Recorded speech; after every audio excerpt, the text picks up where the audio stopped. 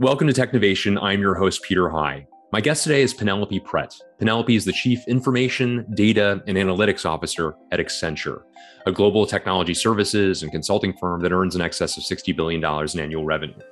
She spent more than 3 decades with the company, having spent time as a product leader, as a managing director in charge of software alliances, technology offerings, and technology asset development, among other roles, prior to rising to become the firm's Chief Information Officer in 2019, and adding the Data and Analytics Officer role in October of 2022. Penelope leads the company's global IT operations, including the infrastructure, services, and applications that enable Accenture people to work anytime, anywhere, across 120 countries. I look forward to hearing more about all that she does to bring that to life through this conversation. Penelope, welcome to Technovation. It's great to speak with you today. Thanks, Peter. It's great to be here, and thank you for having me. Oh, it's a pleasure. Well, I mentioned in 2019, after already a long and distinguished career with the organization, you became Chief Information Officer. And a few months ago, you added the Data and Analytics Officer role to your CIO role. That's quite a bit in that title. I wonder if you could take a moment and talk a bit about the two sides, if I may interpret it as such, your CIO role as well as your Data and Analytics Officer role for a moment, if you would. Sure. If we think about the two halves of the roles, right, they're really one big synergistic role in that the technology is the supply chain for the data that we use to make decisions about the performance of the company and where we should go. So in merging the two roles together, what I'm able to do is look across the landscape holistically and see not only what data is available and how we might use it, but where it originates, whether or not I can improve it at origination to be bigger, better, faster, whatever, right? So I really like that the two work together in harmony to yield a value outcome, which is helping my company make better, faster performance decisions about where they want to go next. And was the Data and Analytics Officer role a new one? Was there a predecessor for that side of your set of responsibilities, or was this a relatively new insight or idea to have this called out as part of an executive's set of responsibilities? It was a new role within Accenture, and we had it set up to be a new role. And as we were looking at how to actually fill that role and where to put that person and how it might integrate with the rest of the organization, it became a natural fit to combine it with the technology house because data and technology are so closely intertwined. Who knows what tomorrow will bring as the market moves, as we learn more about these kinds of things and where we want to take the company, we could decide something different. But for now, it provides a really good synergy across the two. So that's the direction that we went. And talk a bit, if you would, Penelope, about the teams underneath you. Do you have separate and distinct teams representative of the two sides of your set of responsibilities? Are there other leaders like yourself who bridge a gap across those two? How is it structured, please? So physically, they are separated shops because their vision, their strategy, their remit is somewhat different. The important thing to remember, though, whether you're talking about the data itself and how you bring it forward to consume it within the company, or the tech that gives birth to the data, preps it, and sends it up the supply chain, the important thing overall, it's not just the technology, Peter, right? And you know this from talking to other CIOs and talking to the market. There's a whole host of buttressing capabilities around technology today that are new for CIOs that we're having a good time figuring out how to bring those to play for our company. Things like the experience layer with accessibility as an example. How do we make sure that the experience is positive for 700,000 people across all of that tech and all of that data? Change management. How do we make sure that people know how to use the tools we bring them, whether it's a database tool or whether it is a technology-based tool that helps them to do something, perform an action, drive a decision. So it's a multidisciplinary house. The two primary nodes are the technology stack, right, which is the CIO hat, and the data stack, which is the CDAO hat, and try saying that 5 times fast. But they work together and they're buttressed by a number of services that are common across both. Make sense? That does make sense. And I'd love to talk about some of those services. Can you talk a bit I love the way in which you've described the relationship between the two sides and the logic of bringing those together. Talk a bit about the services and how they've been developed, if you would. So when we think about the services that need to support both of these capabilities, they've got common names, things you'd be very familiar with. But let's take a very specific example. When we think about how to build out a technology stack to service a particular area of Accenture, regardless of the functionality that's riding on it, we have to think about performance, the scalability, the accessibility. What's the user going to experience? Is it going to be fragmented or together? And so we have a team that does nothing but focus on next in market. What are the emerging technologies in a particular domain? In this case, let's say data supply chain. What are the emerging technologies for capturing and transporting data? And we do an analysis with our go-to-market brethren who directly serve clients about what the current market tech is and what's the tech of tomorrow. Because as the CIO for a professional services company, I think it's an incredibly important part of my job to bring tech forward to Accenture and its entire population a couple of years before the mass market is ready to buy it. That way, Accenture personnel have time to learn, to touch, to do, to experience. It increases credibility, it increases ease of use, and it makes it a much easier dialogue with the customer, right? So when we think about those things, my tech selection group has to be a couple of years ahead of the market thinking about what's next. As a very specific example in that, we marry up our data strategy with both centralized and edge capabilities. As you know, the edge is rapidly changing. And so thinking about not what's present today, but what could be present in 2 years that we need to prepare for now in how we set our data strategy, how we distribute our data, that's really exciting stuff. But we have a common team that would do that, whether it's a technology or a data capability. It's a great overview, Penelope. And it brings to mind the fact that there are a couple of different lenses to what you've described. You have, as you mentioned, 700,000 people within the organization, mind-boggling in terms of the scale. You also it's a very high brain power business that you have, services business that you have, and therefore staying on top of the needs of such a high brain power group like yours. There must be challenges associated with that and making sure you are staying ahead as you describe. And then likewise, many of your clients are your peers. That is, many of the company's clients are your peers. Again, sophisticated technology users. And therefore, the way in which you think about technology, you really do, I would imagine, have to be peering around corners, contemplating the art of the possible, thinking about where technology is going to be in 5 or 10 years, not just for the use of Accenture, but by extension, use of and insight for the clients that the company serves as well. I wonder, how do you go about that process of being aware of the art of the possible and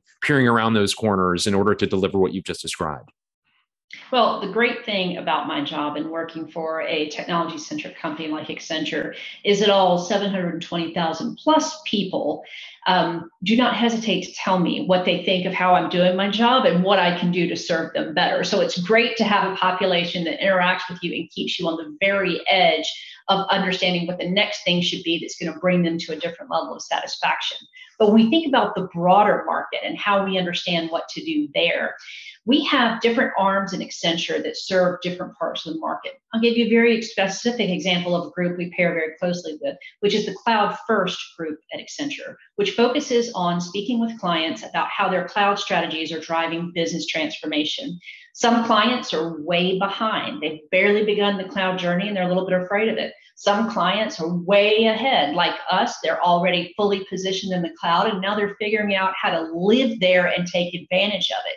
So what we try to do is to pair with those go-to-market entities that stay on the edge of the market and hear from clients. We also work with Accenture Research Labs, and Accenture Innovation, who look at small emerging companies, think about where they're going, think about how those technologies might be applied. As an example, if you haven't read the Technology Trends Report from Accenture, that's good one. It has lots of fun stuff in it. And while those things are for most people 3, 4, even 5 years out, for us, it's a 2-year horizon. I really have to be thinking about how to integrate things like robotics into the overall technology picture of Accenture. So it takes a village of different parts, but I'm very fortunate to work for a company that has all those parts. My job is to thread them together and make sure that we're living on the very cutting edge of what's next in market. Very interesting. Well, certainly a priority across technology organizations is developing a greater level of sophistication relative to data and analytics. You've, of course, begun to talk a bit about that part of your purview, a significant aspect of what you are helping deliver for your company and by extension, the company's customers. I don't need to tell you that, not unlike the description you just described in terms of Cloud Journey, that different companies are in different rungs of that journey. And many are swimming in data, but don't necessarily have a strategy in place in order to deliver better insights from that sea or ocean of data that they are collecting. And I wonder if you can offer some suggestions on how you have organized yourself in order to develop a broader data strategy and program, in essence, to deliver what you've been speaking about as well. So I'll share a couple of just interesting observations since I took the chair. It's only been about 4 or 5 months now. But one thing that is a barrier when I talk to most of my peers in market has to do with the original sources of truth for your data. And Accenture and a few leading edge companies are very fortunate in that as you convert to the cloud and you begin to pick up more SaaS capabilities, more ecosystem partners that provide managed services end to end, one of the steps you usually go through in that process is to clean your data house. You have to convert all that data into the new world. And you have to think about it. So we're incredibly fortunate that over the last half decade, we have scrubbed all of our source system data to the point where I am very comfortable and very comforted by the data products we have to tell us what's going on. They're good quality, they're readily available, and I can invoke them. That's not the case for a lot of companies. And the number one thing that I always urge peers who are earlier in the journey than me to think about is the AI parts of this, machine learning, fancy graphics, visualization. Those tools will only get better, and they're great. But none of it means anything if you don't have good core data and if you don't understand what it means and how it interrelates. So spend some time as you're setting up your CDAO office, as you're thinking about your data strategy, on the beautiful basics. Make sure you have the full sets of data that you want, that they mean what you think they mean, that you've harmonized them, because in today's world, many different capabilities of different vendors, whether it's Workday or Salesforce or whatever company you're working with at the moment, they will use the same concepts, but they call them different things. You have to normalize that and make sure you have a language that your whole company can speak. That's first and most important in the food chain. And the second thing that I end up talking about a lot in this space, and I'm sure you have conversations around this as well, is data literacy. So we have all this beautiful data, and it's out there, and people are making PowerPoints and graphics and pictures, and lovely. But what we're not doing, and what I aspire for my company to do 100% across the board consistently, is to consume data at the point of need in real time. That's not always possible for a lot of companies because the data isn't trustworthy. You can't get it fast enough. You can't present it where you need it. But for us, in our cloud strategy, with where we are, with the strength of our data products and the strength of our collaboration platform, the Microsoft stack with Teams, with Power BI, I have the tools at my disposal to put information in the hands of my leaders at the moment they need it to answer the questions they have right then. Think, for example, if I can combine all these pieces, parts, which exist and are good, and during a call with a sales team who notices that a product is picking up speed in Japan, it's really hot, I can offer them the analytics to understand why, which industries are buying it, what types of companies, are they buying small chunks or big chunks? Has the pricing changed? Has the macroeconomic position in the market changed? What's leading to this? Imagine the power if you could answer those questions right that minute, not have to fire off a query and wait 7 days and get a report, and maybe it helps and maybe it doesn't. That's what I want for my company, that data literacy and consumption at the point of need. That's a learned behavior. I have to assemble the tech to do it, the CIO job, but then I have to teach everyone in Accenture how to consume it, and that's the CDAO job. Fascinating. Great overview. I really appreciate that. And love to hear more about that, those building blocks you described as well. Another trend that a lot of your peers and beyond are thinking about is ESG, and especially for your peer group, the technology implications of that and levers that one might pull in order to lead to improvements in terms of sustainability and of technology and so forth. I know this is an area that you also are passionate about, and I wonder if you can describe a bit about the program you're leading from that perspective. Sure. And there are a couple of things that I would note about ESG in the way that we're doing it. Let me talk first about the big picture. ESG is more than just carbon, water, and race, right? It's society, it's governance, it's diversity. And Accenture does all those things in the broadest sense. Many programs, corporate stewardship, corporate giving, diversity management. The important thing from an ESG lens is to thread all of that together from a data perspective, CDAO hat, and put it through technology that allows the leaders in the company to consume it as they need it to understand where we are and what we need to focus on, right? And so when we think about ESG as a whole, we're working on a project with Salesforce in terms of the Zero Cloud and getting the data to a form where it can be consumed fairly easily. But that in and of itself is not going to move the needle on consumption. Behind understanding where we are, baselining, tracking, exploring, we have to have programs that help change behavior. Some very specific kinds of things. Our travel system, completely unrelated to what we're doing to track ESG measurements, needs to tell our community of 720,000 people and more exactly what the carbon footprint is they're going to burn by taking a trip. Because then by comparing carbon footprints, they can make smarter travel decisions, right? Which overall lowers this picture over here of carbon consumption. Our asset management system, completely unrelated, needs to track how we choose to dispose of devices so we can understand the implications on waste management, especially electronic waste management, which is very difficult to decompose. So all these piece parts have to have sustainability behaviors built into them that then feed that bigger baseline. And when it comes to IT specifically, Peter, we think about what we need to do here. You and I know data and analytics is the most expensive technology in the market just because AI consumes incredible amount of resources, right? Data is expensive.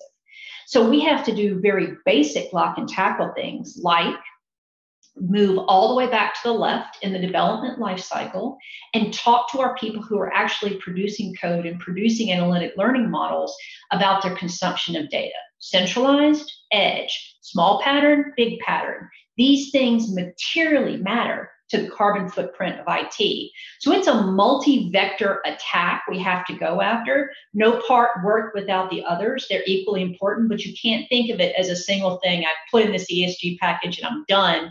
That'll get you some beautiful reports, but it won't improve your position. Very interesting. And you've mentioned across a couple of your responses some of the ecosystem players that you've pulled in, whether it's a Microsoft partnership that you described or the Salesforce one you just did as well. Across multiple topics we've already diagnosed, whether it's ESG, whether it's data and analytics more generally speaking, it takes a village, one might say, in order to deliver ambitious plans like the ones that you've described. And I wonder, how have you thought about building your ecosystem of partnerships in order to do all that you've described at the scale of a business the size of Accenture's? Well, Accenture as a company, as a professional services firm, been in the business for a long time. We're incredibly fortunate to have very tight relationships with almost everyone in the ecosystem, right? For me specifically, the power of that comes in. We talked a little bit earlier about being ahead of the market. The only way you can be ahead of the market is to co-innovate with the people who are producing the technology that's going to be dropped on the market and make sure you understand where they're going and how you're going to join them on that journey. So that trust-based relationship with Accenture gave me the currency to have the conversations with ecosystem partners about how we can jointly develop products that are going to change the market. In particular, they're going to produce net new revenue streams and growth for Accenture. Very specific example. We're working with SAP right now on Rise and Soar for large enterprise, which is helping companies that have traditionally maintained an on-prem or even a single cloud-based footprint in SAP to a truly hosted instance and acting as a SaaS provider.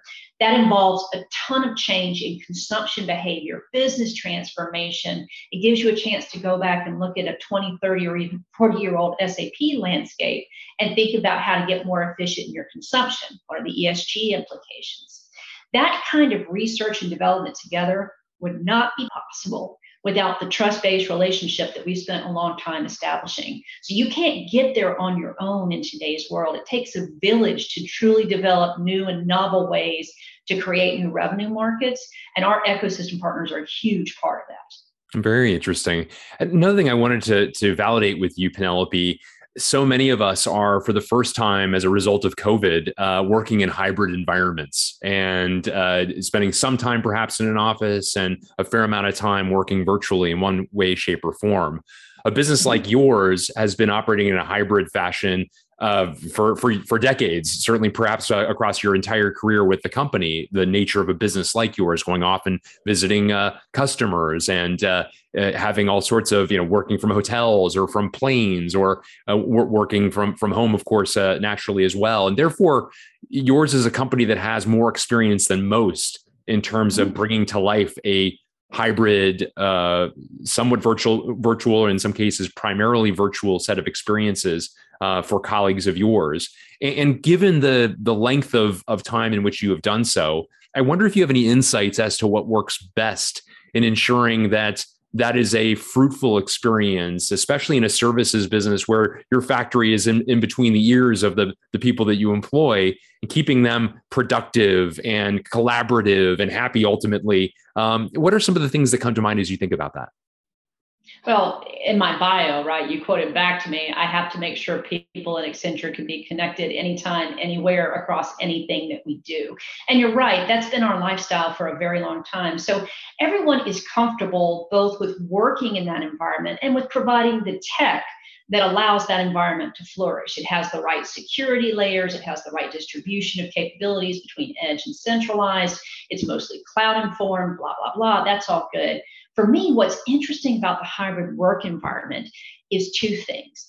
Number one, the thing I think about is not trying to suggest how anyone should work, meaning I can't know if it's going to be 3 people here, 10 there, and 40 there, or 50 in a room, or what. So I have to plan the entire spectrum. And when you look at it from a spectrum perspective, the most important thing is consistency of experience. I don't want people to say, well, geez, it's much easier for me to be in the office because everything's faster and it looks better and I can get to more. I want them to have the exact same experience wherever they are accessing our capabilities. That takes a lot of what I'll call internal plumbing architecture to make that work that is largely invisible to the population. But I think if you asked an Accenture person in Malaysia and an Accenture person in Canada, how they experience things, they would tell you the experience of how they consume our capabilities once they get inside our company are exactly the same in both of those locations because we deliberately make it so. So for me, that's kind of big observation one about the hybrid environment. Worry less about exactly where people are and more that the experience is holistically the same regardless of where they are, and then let them set their own direction, right? And number two is, we inside IT talked a lot about should we be in the office, should we be here, should we be there, right? COVID protocols allowing and other things. We had some freedoms about what to do. And what I actually find is people in my organization prefer to work remotely. They are more productive. They can access other people. They can pop here and pop there and manage it around their own time. It gives great satisfaction to the worker to be remote. But what they want to do is to blend together socially, right? And come together for learning, for exploration, for networking, for spending time together. So for me, it's less about trying to dictate and more about thinking, what is it I'm trying to do with my group? And what's going to be the most effective pattern for this to happen in? And then suggesting to them that we do that. There are truly ways in today's world to completely meld the virtual and the real. There are. You've experienced them. I've experienced them, right? They're really close.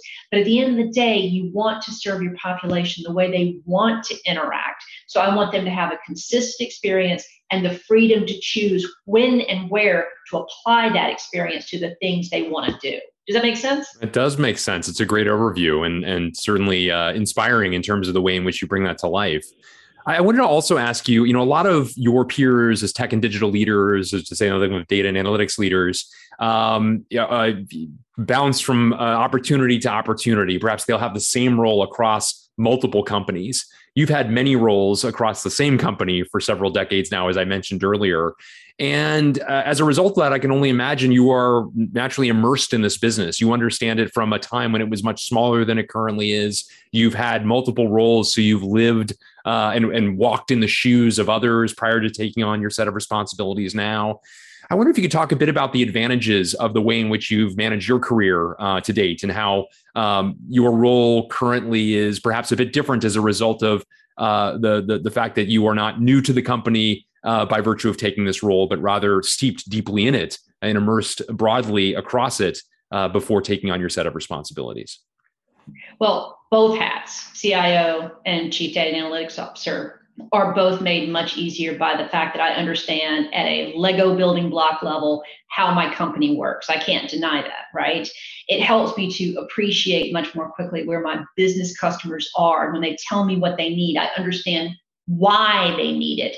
They tell you something, they don't always give you the background and reason behind it, but I have enough understanding of each of their individual business components to make a very educated guess at that and feed that back to them. And that helps in the quality of the product we give them. The most important thing about Accenture, though, right, not to sound too proud of my company, but I am very proud of my company.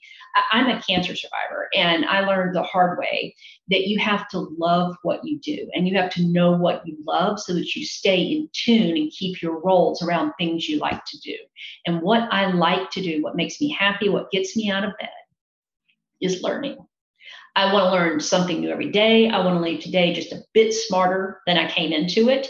And I want to explore different things that stretch how I think about me, how I think about my place in the world, how I think about my family, my company, the world at large. Accenture is a place of learning. We give you a lot of fancy stats about 10 million training hours and this, that, and the other thing, and they're all true.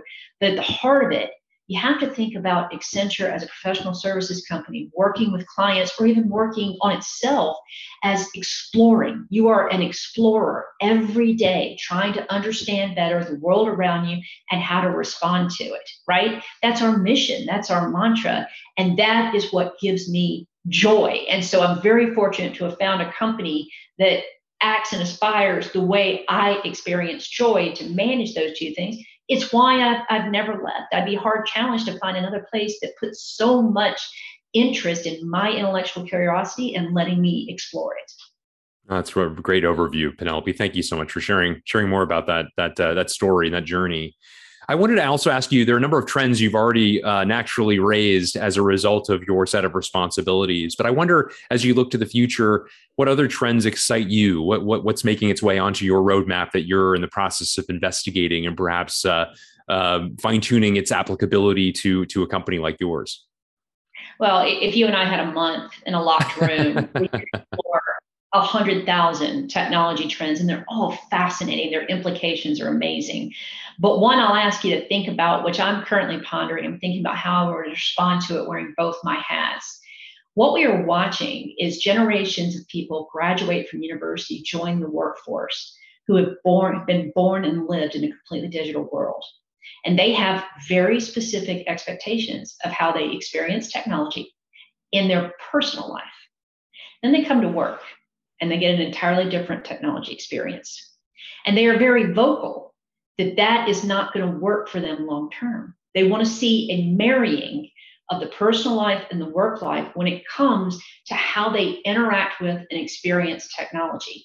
Just think about the implications of that, right? How they consume capabilities through stores and apps, right? How they live primarily on their mobile phone with almost no other devices sometimes.